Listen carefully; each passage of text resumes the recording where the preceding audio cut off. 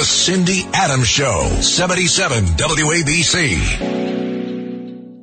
I am now about to speak with a lexicographer. He's from Merriam-Webster's dictionary. His name is Peter Sokolowski. He knows words, and he is about to use some of them while talking to me. I'm very eager to speak to Peter Sokolowski. There's so many questions I have that I would like to understand. First of all, it seems to me that we have a lot of slang and street words today. Is that what goes into a new dictionary? Well, that's what's always been in the dictionary, and the simple fact is that for informal language, which traditionally had been spoken before it was ever written, that kind of language wasn't often found in dictionaries. More recently, because informal language is frequently written before it's spoken, and by that I mean because of social media, because of posting on Twitter or Facebook, or also texting. So some of those texting abbreviations, like LOL, for example, have made it into the dictionary because they're frequently found in print. Okay.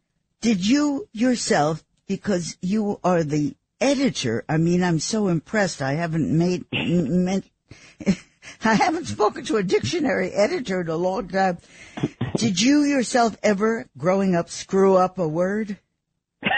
All the time, of course. What do you screw up? How could you screw up a word? Oh, I think we all do. The fact is, I mean, we are human, and language is a human instrument. And so it bends and is flexible. And, you can, as children do, kind of misinterpret or maybe miscategorize or maybe even mispronounce a word. And that happens all the time. And we still get through. We still communicate. The dictionary represents the kind of standard pronunciation, the standard spelling, the conventions of language. But, of course, language is much bigger than what can fit in a dictionary. How do you become a dictionary editor? Where did you go to school? How did you learn? How does this happen? Well, it wasn't deliberate. I never knew this was a job, in fact, but I was on my way to becoming a professor of French. I was teaching French at the University of Massachusetts, and I had studied French grammar and language, but also philosophy and literature. And so all of that is kind of an intense study of language when you think about it. And so I came to Merriam-Webster as initially the French language editor, and I was well prepared for that. And it turns out, of course, that kind of attention paid to language really pays off when looking at English words as well. So I've been here now 29 years. My God. So if I were to ask you in my gracious way, have you ever screwed up a word yourself? Of course. Do you remember what? Oh my goodness. Well, I actually do. I mean, it's a silly little thing, but I also record our Word of the Day podcast, which you can get as an email or you can listen as a podcast. And what's nice about listening, and I know that classrooms listen, they can hear the words pronounced and they hear a little 2-minute history of the word. And I once recorded the entire word.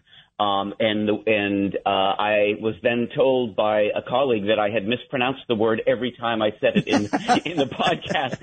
I'm so pleased. It was just a silly little thing, but I had, it was a word that, and sometimes I get interference. In this case, it's a word that's very common in French and very uncommon in English, and I had been using a French kind of style pronunciation for the word. The word was quotidian. And I was saying quotidian, and so I had to re-record. How often do we redo a dictionary? Well, the collegiate dictionary, Merriam-Webster's collegiate dictionary, traditionally has a new edition every 10 years. But the fact is, the online dictionary at merriam-webster.com is updated continuously. We make updates 2 or 3 times a year with many hundreds of changes each time. And if we ever find an error or find something that is important to fix, we make that adjustment immediately, because online it's different from print. We can make those changes more quickly. And in some ways, the dictionary responds faster today than it ever has. What's an error? How can the dictionary make an error? We always look at the dictionary to correct us. How does the dictionary make an error? Oh, sure. I mean, there are occasionally just typos, of course, but then there are other things. For example, new research can show information. So, for example, we give the date of the first known use of every word in the dictionary.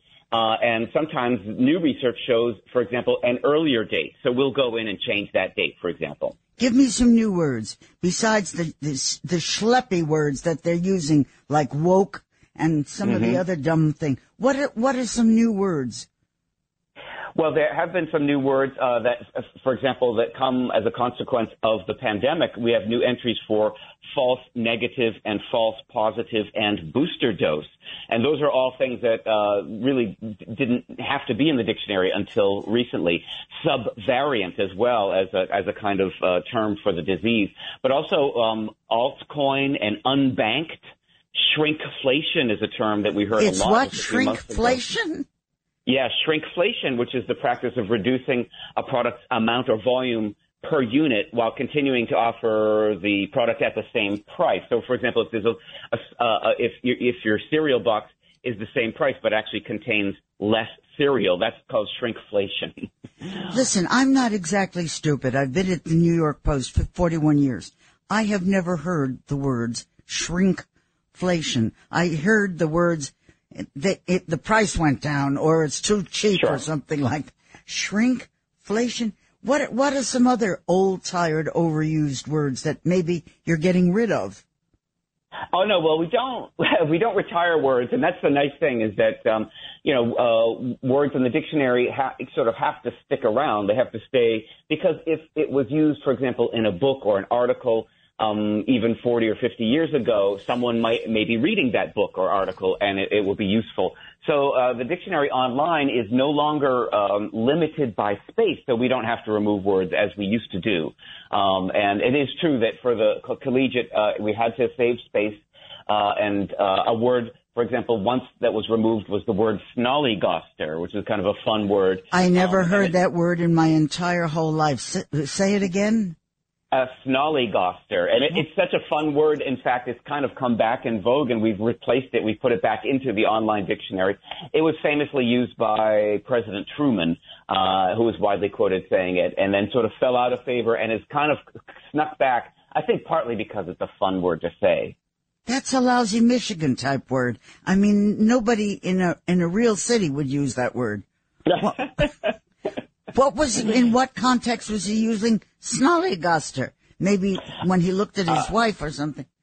Well, snollygoster, it means an unscrupulous person, and he was referring to a journalist, since you asked. Oh, watch your mouth. Watch your mouth. I'm going to get rid of you how dare you? Okay. With all the foreigners coming in and mixing into our country, does that not change the wordage that we're using? It can, but certainly English has always been kind of a magpie of languages. We've always taken in words, especially, for example, food words that come from other cuisines. The word cuisine itself, of course, is a French word. And so words for foods are among the new words, and they tend to be foreign words, words from Spanish, but also from Korean or Vietnamese, different types. In recent months, we've added the term banh mi, which is a kind of Vietnamese sandwich, which is very popular in the West Coast, for example. So that term, which is obviously a Vietnamese language term, has come into English and has become a naturalized citizen of the language. But of course, the Norman Conquest back in 1066 brought in a whole new vocabulary for the English language, including the words vocabulary and language. So immigration has always been part of the way that English works as a language. Do you know how long it took to compile the first English dictionary and when it was, how it was? Well, that's a really good question. It's a little hard to measure because there was no English language dictionary at the time of Shakespeare, for example. The first one that we're aware of is 1604. So Queen, just after the era of Queen Elizabeth I, and it was a very tiny dictionary. I think it had 2,400 words in it. And those words were just what they called hard words, words that were based on Latin and Greek bases. Words like microcosm or integrity, words that are kind of what we might say as like standardized testing words to this day. Words from the medical and legal professions tend to come from Latin and Greek, and that's what the original dictionary was. So originally they were sort of expanded textbooks for vocabulary, teaching books, that were just lists of words essentially. And that was the first, English dictionary. They were very small books, and they did not include words of Anglo-Saxon or Old English origins. That is to say, words like our common verbs like go and run and set, or words like mother or door or, all the Old English words, which were considered words of the family or hearth and home and were not professional words that were originally included in the very first dictionaries. Has there ever been a retraction or a mistake in the dictionary? Oh, yes. And one of the most famous mistakes, in fact, was one of ours at Merriam-Webster in 1934. There was a kind of mistake in drafting a definition. There was supposed to be a chemical abbreviation for the word density, and density is an important idea in chemistry. And in chemical equations, sometimes density is represented by the initial D, by just simply the letter D, meaning density. And one of our editors had written in capital D or lowercase d to indicate that this letter D could mean density as an abbreviation. But in fact, it was entered with a definition as the word dord. D-O-R-D, and it remained there for about a dozen years before it was found and it was removed. It was corrected. It's maybe the most famous error in a dictionary. There was a couple of years ago when I was teaching school in Laos, Vientiane. It was not because I'm a teacher or I knew anything that was great about English, but there was a problem and I was there doing some reporting, and they co-opted me to teach a small class. And I used a phrase exactly identical. I wanted something identical. So they couldn't get it, and I couldn't explain it, and they never did get it. And all she ever said to me was, one of the kids in class, that she wanted a dress identical to mine. That was the only way I could get her to understand the word identical. You can't always explain it. You can't. You say it's the same as or something, but it comes out differently with people who are not of your nationality. They get it differently. Oh, absolutely. No, language is a habit, and language is culture, and culture is manners, right? And so every culture has its own set of manners. Every culture has its own grammar and vocabulary. So you're right. It's not math. It's not simply one word equals another word. And so context is important. Register is important. Tone is important.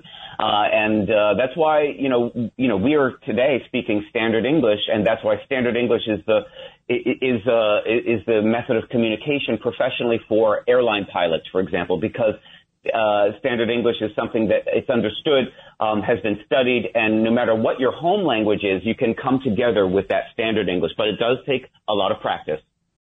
When you need mealtime inspiration, it's worth shopping Kroger, where you'll find over 30,000 mouth-watering choices that excite your inner foodie. And no matter what tasty choice you make, you'll enjoy our everyday low prices, plus extra ways to save, like digital coupons worth over $600 each week. You can also save up to $1 off per gallon at the pump with fuel points. More savings and more inspiring flavors make shopping Kroger worth it every time. Kroger, fresh for everyone. Fuel restrictions apply. Anti-disestablishmentarianism, still the longest word in the English language? It probably isn't. We don't enter that word in our dictionaries for the simple reason that it's only ever used to cite itself as a long word. And so if it's not a word that is used to carry meaning, then we don't. We don't enter it into the dictionary. And so that's just a word that's usually cited just because it's a long word, very much like the word supercalifragilisticexpialidocious, which similarly is a familiar word, and yet it doesn't actually have a recognizable meaning. You mean to say that this word, anti-disestablishmentarianism, is not in the dictionary? It's not in a Merriam-Webster dictionary, nope. Well, what kind of a dictionary would it be in? I mean, the word might exist. It's probably in the big Oxford English Dictionary, because, I mean, there are some rare occasions when it is used to carry meaning. And so that would mean anti-disestablishmentarianism. That means opposed to the opposition of the legally mandated church and head of state as the same person. In other words, the King or Queen of England being the head of state, which is establishmentarianism. And so, it's just simply not a word that's used very frequently, and so therefore not in the dictionary. Well, it's hard to get it into a conversation, I'll tell you that. Yes. So, okay. Are you adding new gender pronouns? Her, him, them, it, binary, queer, sex, whatever? I mean, I don't know how to address someone these days. Do you have that problem inside the dictionary?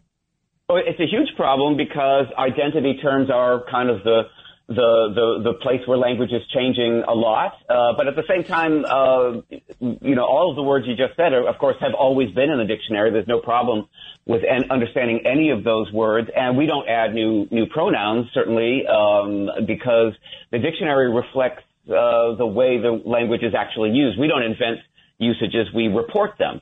And in a way, we're kind of a reflection of the language rather than, a sort of the creator of language. And so, as new usages take place, we report them absolutely in the dictionary, but we're not creating new uses. Okay. I want to thank you. I'm not sure I know what I learned, but I'm very grateful to talk with you. I love the dictionary. I use it all the time. I don't understand half the things it tells me, but I do love it. Thank you very much, Peter, for coming on and speaking with us. Not at all. It's a treat to be with you. Thank you. Thank you. Bye. The Cindy Adams Show, 77 WABC. Ohio, ready for some quick mental health facts? Let's go. Nearly 2 million Ohioans live with a mental health condition. In the U.S., more than 50% of people will be diagnosed with a mental illness in their lifetime. Depression is a leading cause of disability worldwide.